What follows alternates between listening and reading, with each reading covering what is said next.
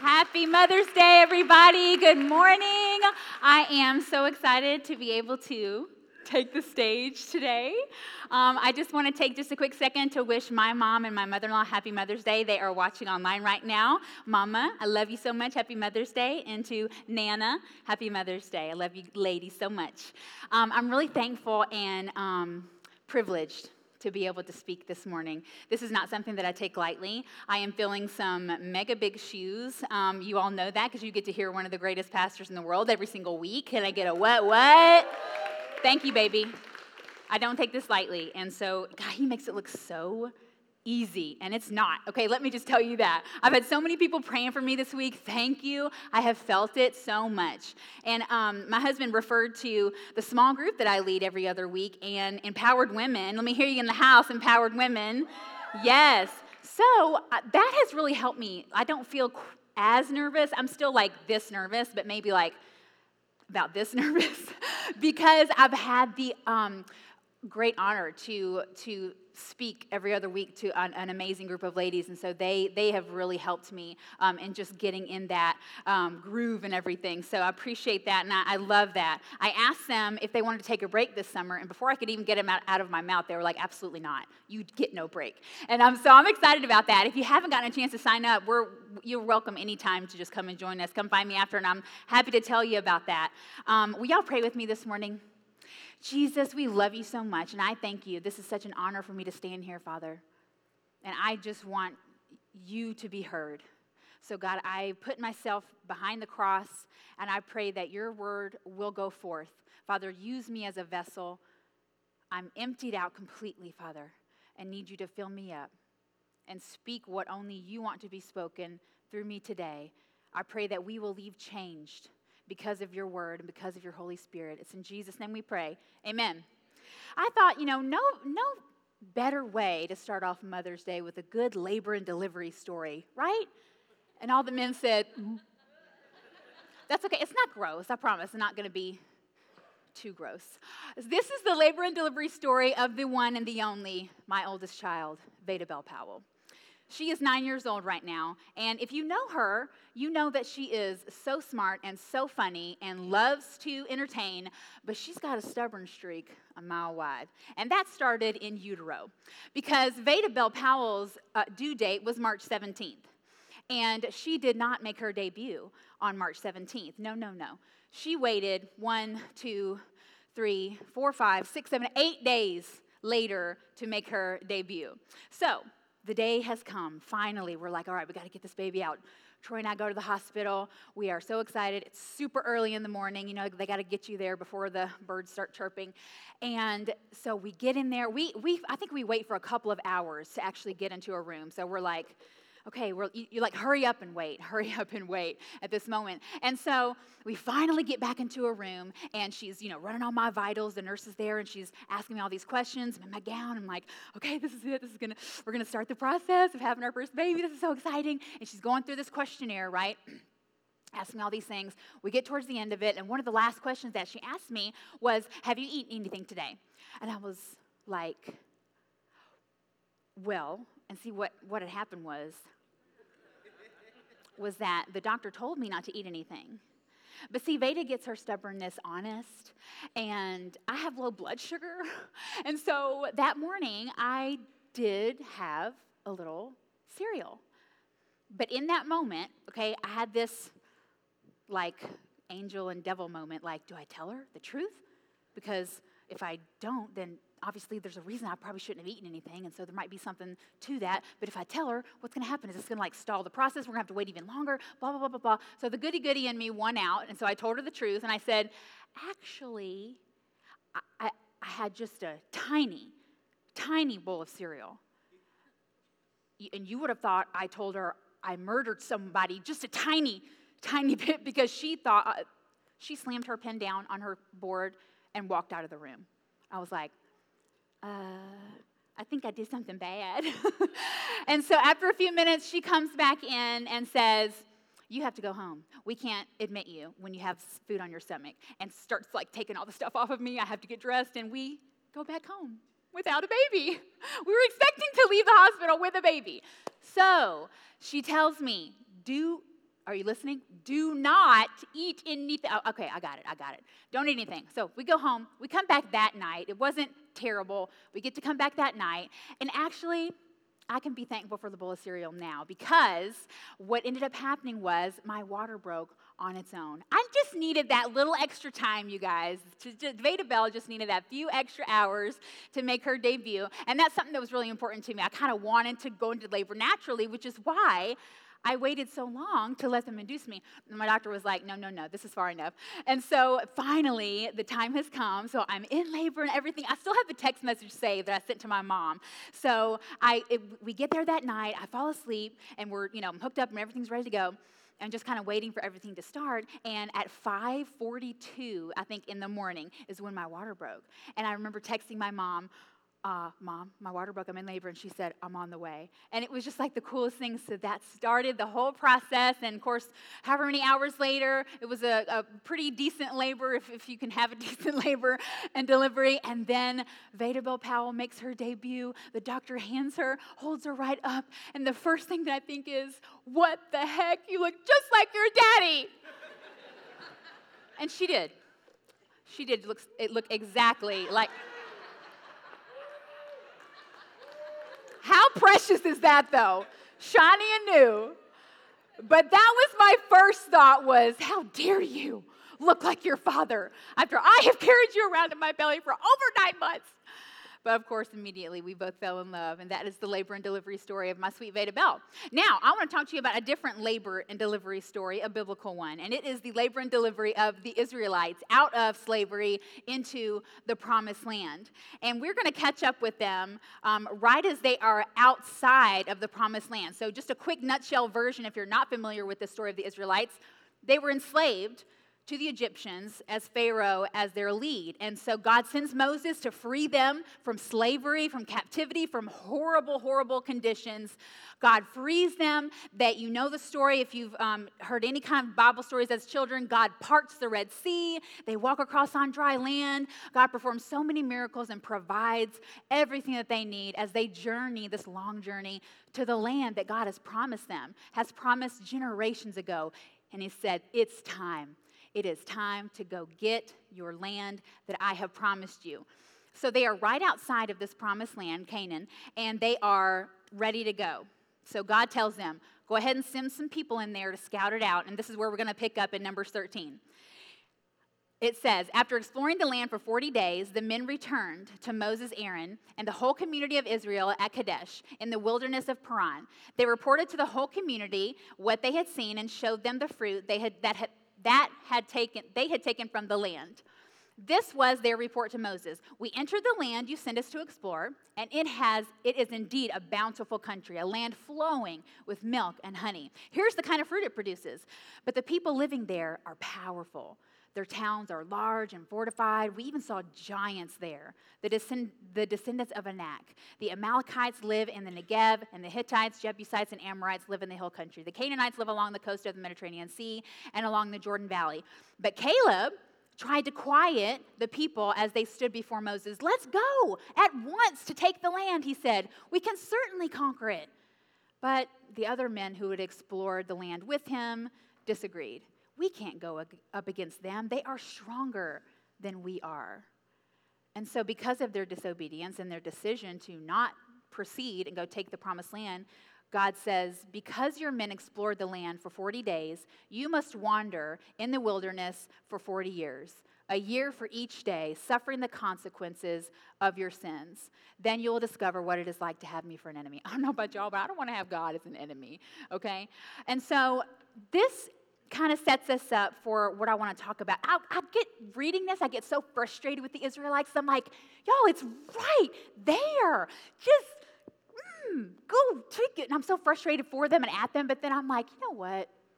I kind of get in a 40-year mindset sometimes, and what could have taken me probably this long, it actually says that geographically, it only would have taken the Israelites 11 days to get there, and they ended up wandering around for 40 years. That's crazy. But then I think man, I wonder how long I have taken sometimes for something to click with me. And the Lord's like, girl, this would have taken you just a few days to get where you're not so hard-headed, but instead it takes me a lot longer. And so I can relate to the Israelites in that way.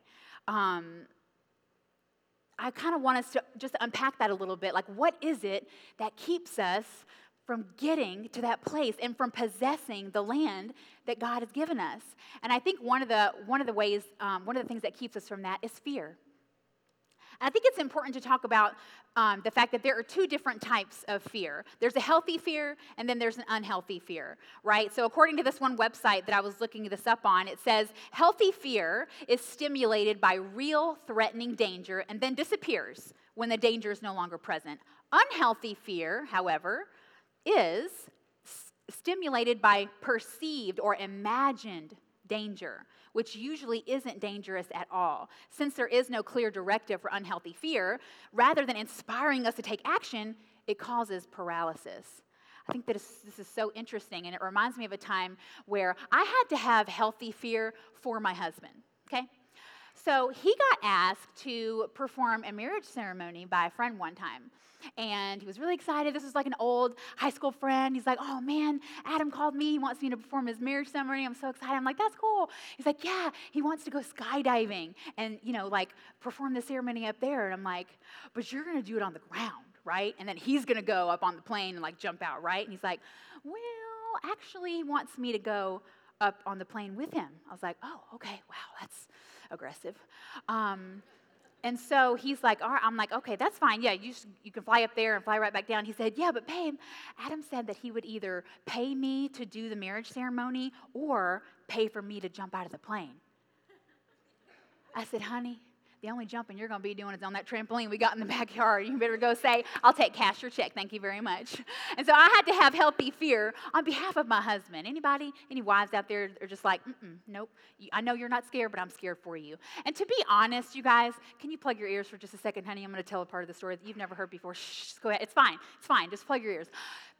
The honest truth is, I wasn't actually scared of him like dying because I know he's going to heaven. I'd meet him there one day. I was scared of him leaving me to raise these children by myself. Okay, you can unplug your ears. That's a healthy fear right there, y'all. That is a healthy fear. I cannot do it on my own. If you've met my children, you know. So the Israelites decide, based on this report from the spies, whoa, we cannot go and possess this land. So we're going to catch up with them right here in Numbers 14. The Israelites are like the most complainingest of people. If you've read anything about, they don't get it. Even though God has been there for them and provided for them over and over again, they just can't seem to get it through their thick skulls. And so it says, their voices rose in a great chorus of protest against Moses and Aaron. If only we had died in Egypt or even here in the wilderness, they complained. Why is the Lord taking us into this country only to have us die in battle? Our wives and our little ones will be carried off as plunder. Wouldn't it be better for us to return to Egypt? I think that they must have had temporary amnesia, because they're talking about returning to slavery, where it was not a good time. And I just kind of want to like shake their shoulders and be like, don't you remember what that was like? You were a slave. At one point, they had the Israelites making their own bricks out of straw. Like, I'm no mason, but that doesn't sound fun. They stripped away their supplies and said, you got to figure it out on your own. And they were talking about returning to that. Their fear was that great. Isn't that interesting that the Israelites will return to something so horrible just because it was familiar? And I think that some of us can get in a space sometimes that even though it's toxic and even though we know it's not good, we'll stay in that place because it's familiar. It's all we know. It's how you process things. Every conversation, every decision is processed through that experience. We never want to leave it too far. And so we miss out on that land that God has promised us. Even though it's torture, you'll stay there instead of stepping out of your comfort zone. What if it doesn't work? What if I fail? If I never try, then I'll never be disappointed. That's our mentality. I believe that there are some things that you won't even realize that are in you until you're placed in situations that can bring it out of you. This can be good or bad. For instance, I didn't know I was crazy. Okay? I didn't realize that I had it down in me to be crazy. And then the Lord gave me children.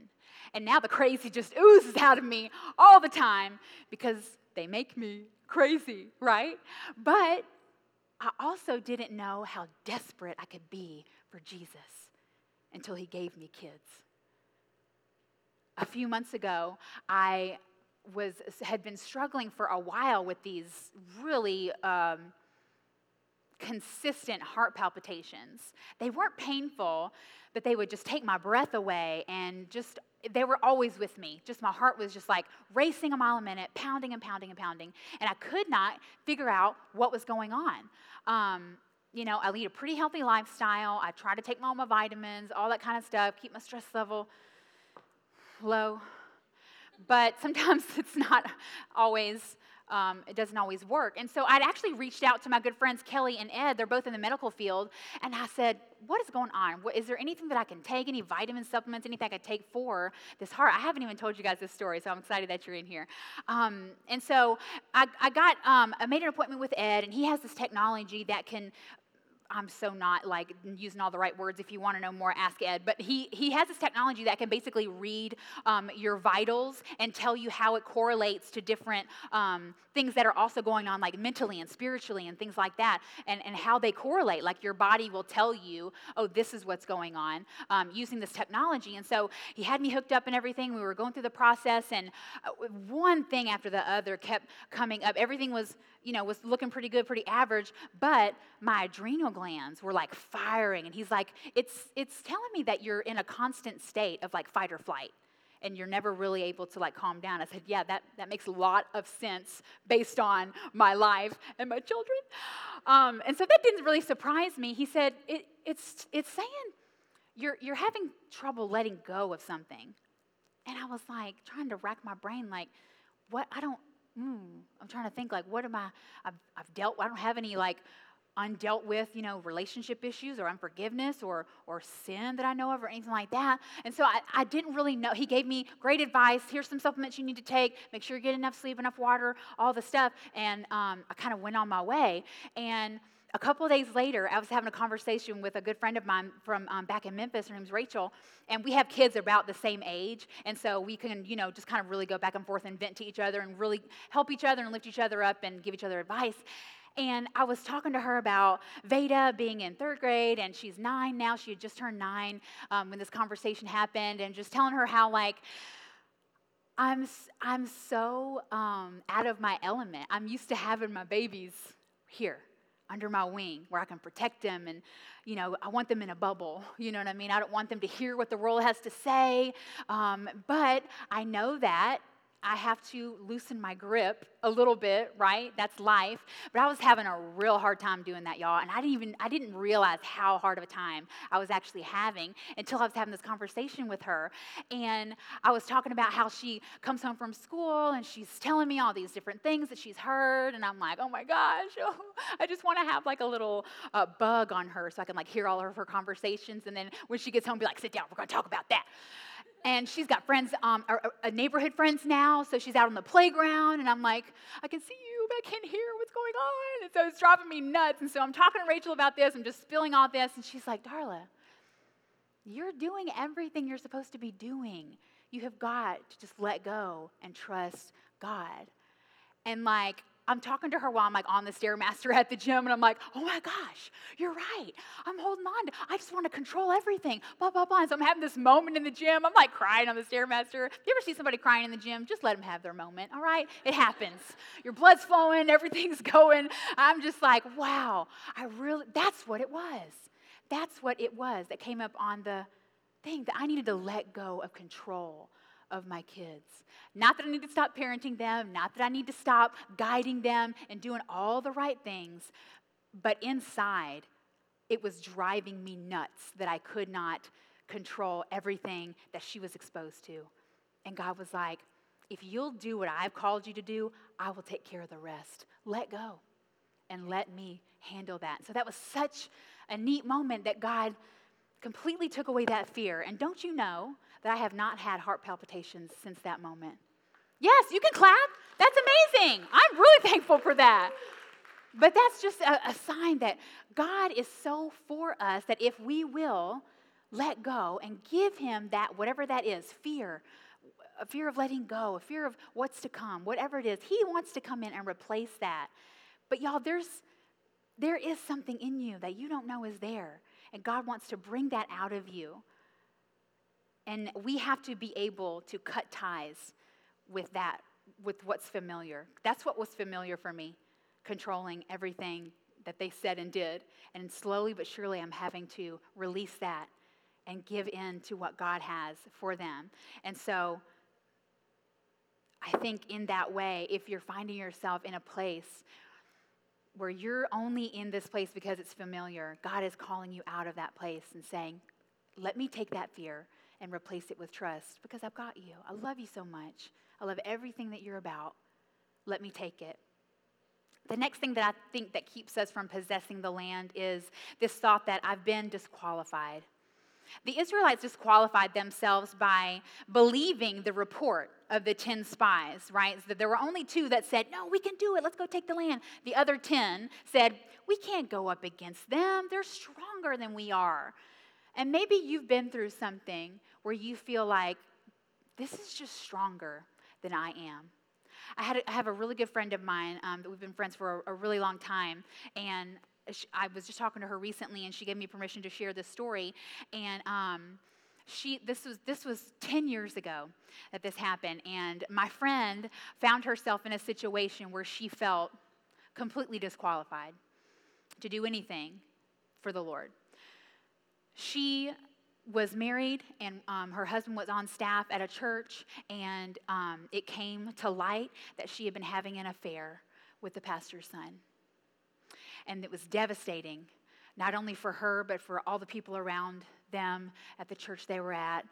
And after a little time had passed, I reached back out to her and just wanted to be there for her. I didn't know what she was struggling with, and so I wanted to reach out to her. We were really good friends before that, and so I really felt prompted by the Lord just to reach out. And I was able to kind of tag along on her journey of healing. And she will tell you that it was not one that was quick, painless, or easy. It was extremely difficult and extremely hard, but she gave way to the Holy Spirit and humbled herself and said, if you'll heal me, I'll do whatever it takes. But she said, I'll never serve at a church again. She felt so much shame and so much guilt that she had made up her mind. That's not in the cards for me anymore. I've disqualified myself from ever being used like that again. And slowly but surely, she started looking for churches to attend and everything, and she wanted to go someplace where nobody knew her story, and she finally happened upon a church that she found, and she didn't know anybody, and nobody knew her, so this was great. She could kind of slide in there and just start attending church again, and that was really good for her, just to attend church and just go and receive the word. And as time passed and she starts getting more comfortable and everything, people start to befriend her, people on staff start to befriend her, and they start asking her, would you like to serve? And she's like, no, that's okay. That's not for me. And just would come up with excuses left and right. And finally, a woman that she had befriended on the staff said, what's going on? Why don't you want to, serve? And she said, you don't know my story. And the lady looked at her plain as day in the eyes and said, I don't have to. I don't need to know your story. I know my God. I know he wants to use you no matter what you've been through. So after that conversation, it still took some time and took some healing. But slowly but surely, she started serving in the church and eventually started allowing that healing process to take over her. And fast forward 10 years through the healing process, and the healing process never ends, right? You're always in that healing process. And she would tell you that. She would never say, I've arrived, I've made it, check. She's always grateful for the process. But 10 years later, she's married and has 3 beautiful kids and is on staff serving at her church and is over the small group and Next Steps program. And I just think, what a story of feeling so disqualified. She's gotten the opportunity to speak to so many women who have been in her shoes. And she has gotten the opportunity to counsel them through that. And so I just think that the very thing that you think disqualifies you is the thing that qualifies you the most. Because you have been through something that somebody needs to hear. You have a story to be told, and the enemy wants you to quiet. Shh, no, don't say that. You stay in that place of shame and guilt. And God is saying, no. If you'll give me your mess, I'll make it a message. Just trust me with that. Oh, thank you. Yeah, God gave me that. You can clap for him. But sometimes we think that we're just alone and that you don't understand, nobody's ever been through what I've been through. And I get that, and that may be very well valid. But I wanted to show you something. Stay with me. This is in Ecclesiastes 1, 9 through 10. I love this scripture. It says, that which has been is that which will be. And that which has been done is that which will be done. So there is nothing new under the sun.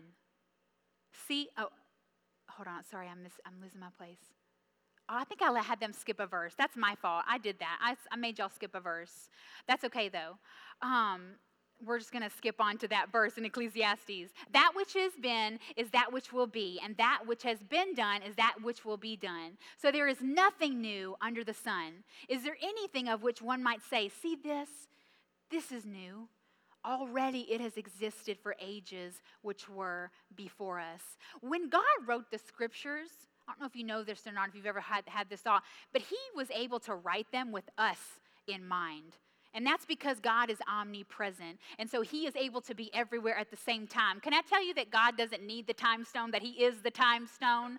That when he wrote scriptures, he was able to see us, even though scriptures were written back in Jesus' day, when God breathed the scriptures, he was able to have us and our stories and our life in mind and our generations to come in mind. That is our God. He is omnipresent. He is able to be all places at all times. So it is not surprising to God our struggles today.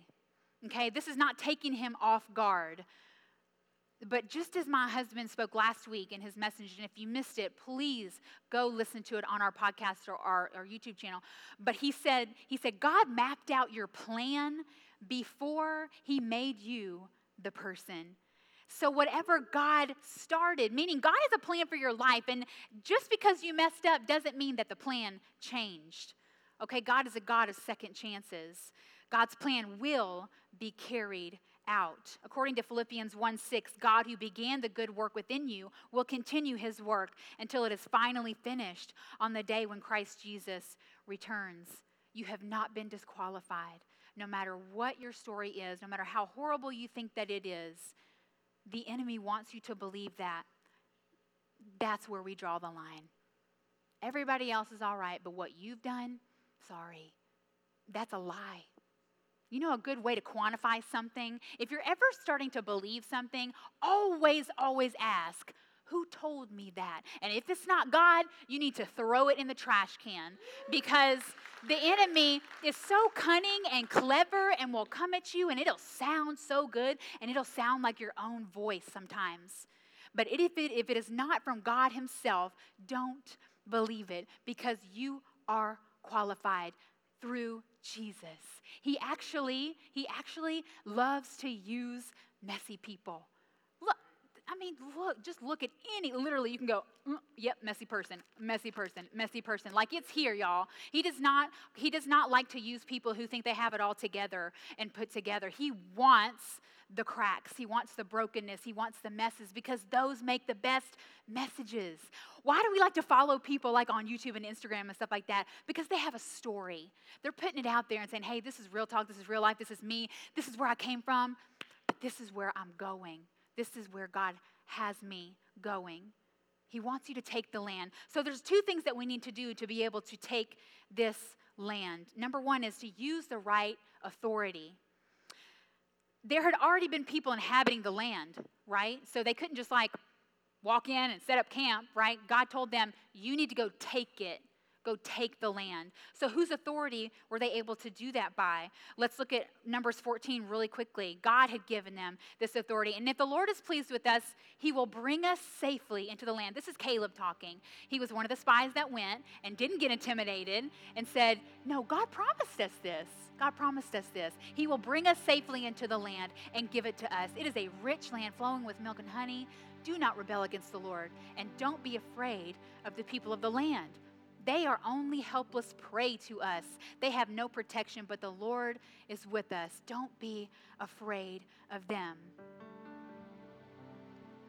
God had already given them authority to go and take it. I think like the Israelites that we forget the authority that we have, that when you start a relationship with Jesus, that you're given access to something. You're given access to his authority. And I believe that his word is one of the most practical ways that we can use his authority. And I also think that it is one of the most underused weapons that we have today as Christians, as believers. And I think the problem is that maybe we don't know how to use it. Okay, so we have the authority, all right? God's given us the authority. So the next thing we need to do is we need to take aim. We need to use it and take aim. Troy and I just recently got through watching this movie called The Highwaymen on Netflix. Got Kevin Costner and Woody Harrelson. Really good movie. It's about these two highwaymen, Texas Rangers, that are used to take down Bonnie and Clyde. Great story. It's really entertaining. And there's this one scene, because these are like retired, Kevin Costner and Woody Harrelson are retired Rangers. They're a little rusty, a little older, a little out of practice. And so there's a scene where they're practicing their shooting, right? So Woody Harrelson has a little handgun, and he takes aim, and he points at the sign that's nailed to a tree, and he's pow, pow, pow, pow, pow, pow. Nothing, just all over the place. This very last shot, he barely grazes the tree that the sign is on that he's aiming for. So Kevin Costner pulls out this Colt Monitor machine rifle. It holds 40-round clip in it. And he looks at Woody Harrelson and says, you have no idea what we're up against. Because Bonnie and Clyde had been gone on a shooting rampage. And he said, the last shooting rampage that they went on, there were 1,000 rounds. Or 1,000 shots fired. And so he takes this Colt Monitor machine rifle, points it at the sign, takes aim, and blows the thing to smithereens. And it is just like shredded. And Woody Harrelson's like, can I get one of those? Because he knows what they're about to be up against. And this is the takeaway from that story. You have to know what you're up against.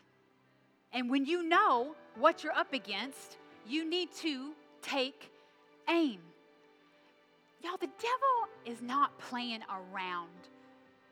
I think that it's easy to come in and do church week after week and get a feel-good message and feel real good and like, oh, that's nice, that's good.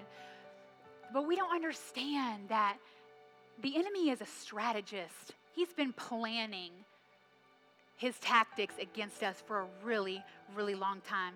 So I'm telling you, if there is something in your life that is keeping you from taking that land, you are not going to get there without taking the authority that you've been given and taking aim. It's just not going to happen. The enemy is too smart. He's too good at what he does. We need to start praying big. And we need to start doing what Paul talks about in 1 Corinthians 9:26. He says, therefore, I do not run like someone running aimlessly. I do not fight like a boxer beating the air. Another version says, so I run with purpose in every step. This gives our prayers purpose. This is how we take aim. If you want to bolster your prayers, if you want to give them some added firepower, start praying God's word. Because when we take our verbiage, okay, when we use scripture instead of our own words, we're using words that are already pre-approved. So we're not relying on our own devices. We have to understand the weapon that we've been given. This is such a powerful tool to get you to your promised land. But you know what it's doing in most houses? Dust. You might have the Bible app on your phone. When's the last time you opened it just to let it wash over you? I'm guilty of this. I'm not preaching at you. I'm with you. But when we pray Scripture, what it does is it takes the burden off of us and rolls it onto His Word, which is tried and true.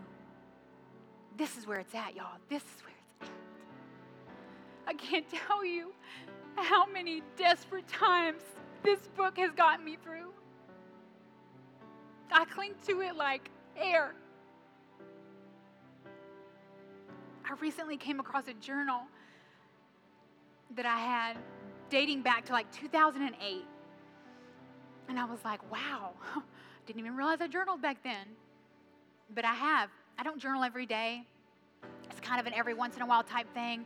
And if you don't, I would really encourage you to do it because I was literally poring over the pages, so thankful that I had journaled because it just reminded me of how long Jesus and I have been at this thing.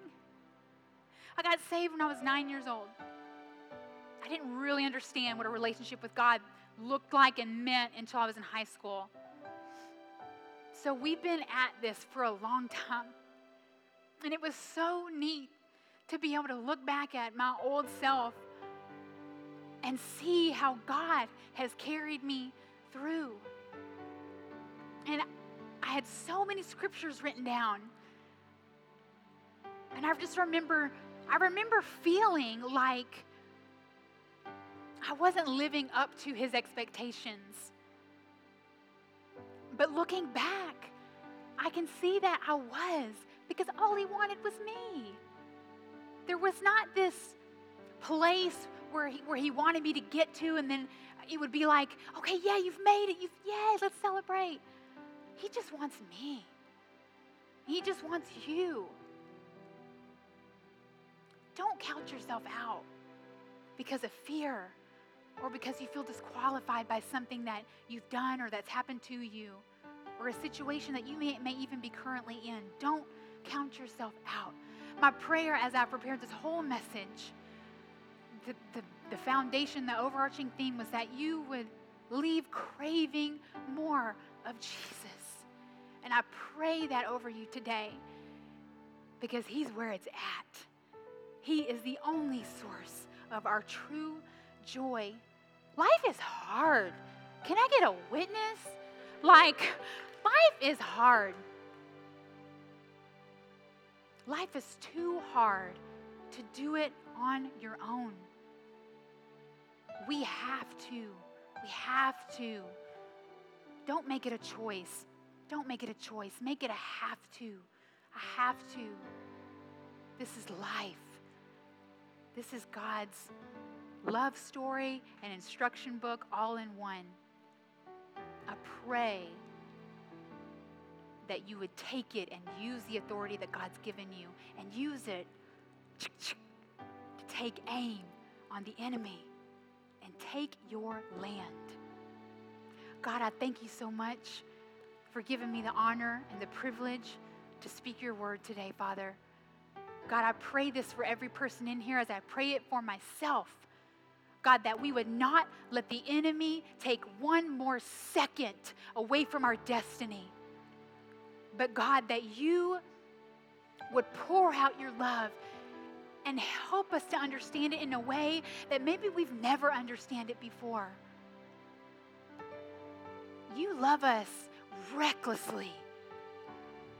It doesn't matter what we've done. There's nothing that you can't heal and that you can't use. Matter of fact, you want to use it. So I pray that there are some people in here today that can be set free from the bondage that they are in, or the idea, the past bondage that they've been in, that they have not been able to let go of yet because it's just familiar. God, I pray that we will get a new familiar starting today, that your word will be our new familiar, that as we step into that land that you've called us to, Maybe your promised land is just a better life. Maybe your promised land is getting out of a toxic relationship, getting out of a toxic mindset. Maybe your promised land is a better marriage or doing something that you love, giving you new passion. Whatever that promised land is, let God take you there. Use His authority. Use His word to take aim. I pray that over everyone in this place. Thank you, Jesus, for who you are and what you're going to do in the people of Victory. We love you. We praise you. It's in Jesus' name.